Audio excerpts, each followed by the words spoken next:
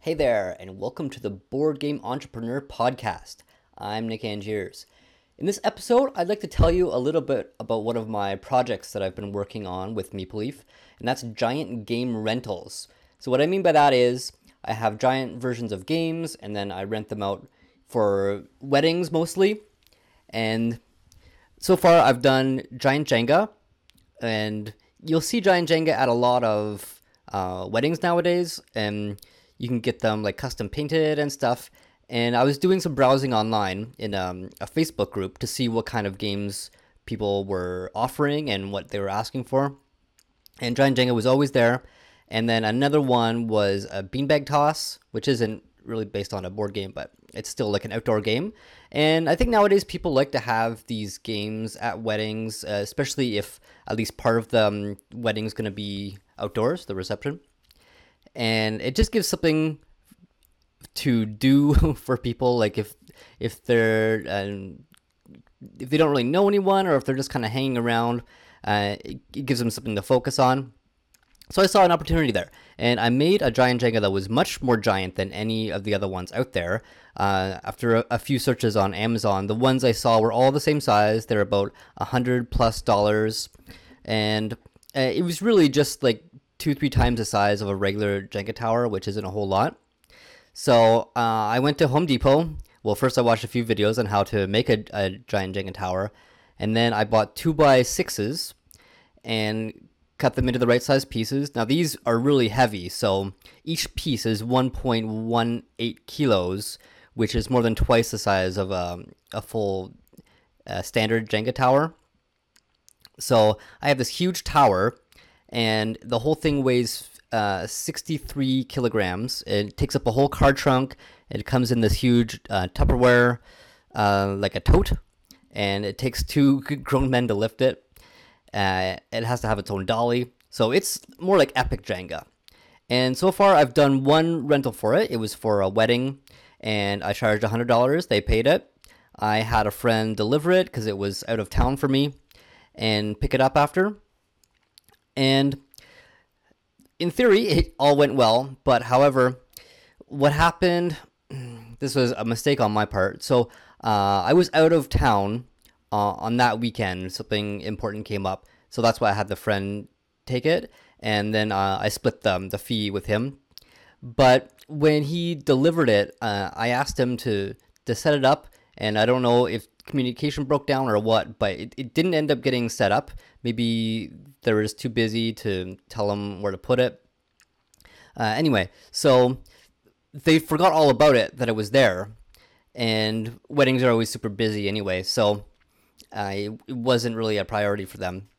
And when I went to pick it up, I don't think they were super pleased, and I was thinking of giving them their money back, or offering them, like another free rental for a friend's wedding, but I didn't know how to go about expressing that without being super awkward. It was my first rental, so I really didn't know what I was doing.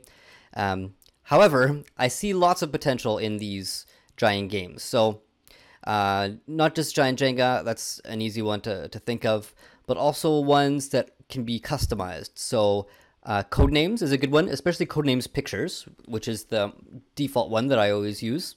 And I've done custom Codenames Pictures for exactly one company so far, but it would work great for a wedding because I could do a consultation with them and get a bunch of photos of things that are important in their life, like the first gift that one gave to the other, or a place that they went on a vacation, anything sentimental. And then it's kind of like a memory book, but the pieces would be, or the cards would be 8x8 inches.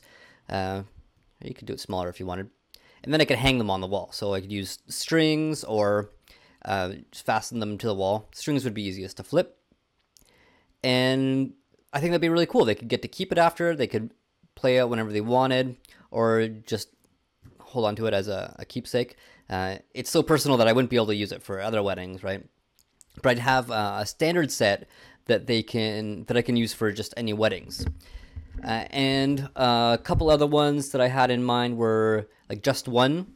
So that's a cooperative word game. So that would work really well at weddings because, everybody's working together. So it's like a friendly environment, and so on. So the idea behind this project is that I would be like a game catering service. So they'd hire me for their wedding. $300 I think is fair, not too expensive. And then if they want to keep it, if they want to get any custom stuff and keep it, then they'd pay an extra $100 per game. And then they get up to 5 games, and I'll show up whenever they say. I'll set everything up. I'll hang around to help teach the games, and if needed, I can have a volunteer or two with me. And then at the end, I'll pack everything up and then take everything home.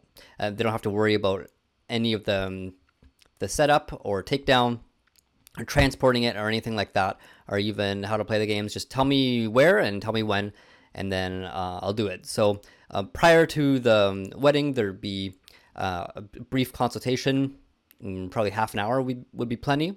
And then I'll tell them if I need any photos or anything, and they can just send those to me, what games they're interested in, if they have any in mind. If they're new to gaming, then I'll probably be recommending some games. But if they are gamers, then that's a different story. And I think that could be really cool, because I would take all the work on. They just tell me what they have in mind, what kind of games they like, and then I'll go about making giant versions of those. And the beauty of this idea is once I have the working games, like say I have a giant Wits and Wagers, I could use that for every wedding that I do when weddings start up again. And eventually I'd have like a catalog of these giant games. And I see big potential in this. Not in 2020, of course, and so it's on hiatus for now. But I have been working on some games and ideas for games through my Friday night live stream that would work as giant games for weddings or other parties. It would work for any parties, really, like corporate, staff, events, kids' birthdays, whatever. So it's a big territory to explore, and I don't think anyone's really doing this. You have people going to birthday parties as clowns, you have singers who do gigs, but you don't have like a game caterer, right? And it's really hard for people to organize games, especially when they have tons of other stuff, and they don't have that kind of experience usually.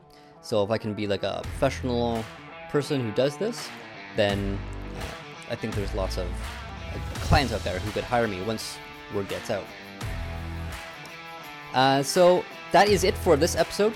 Next episode, I'll tell you a bit more about my live streams that I've been doing for 2 months now. So don't forget to tune in for that. Thanks so much for listening, and happy gaming.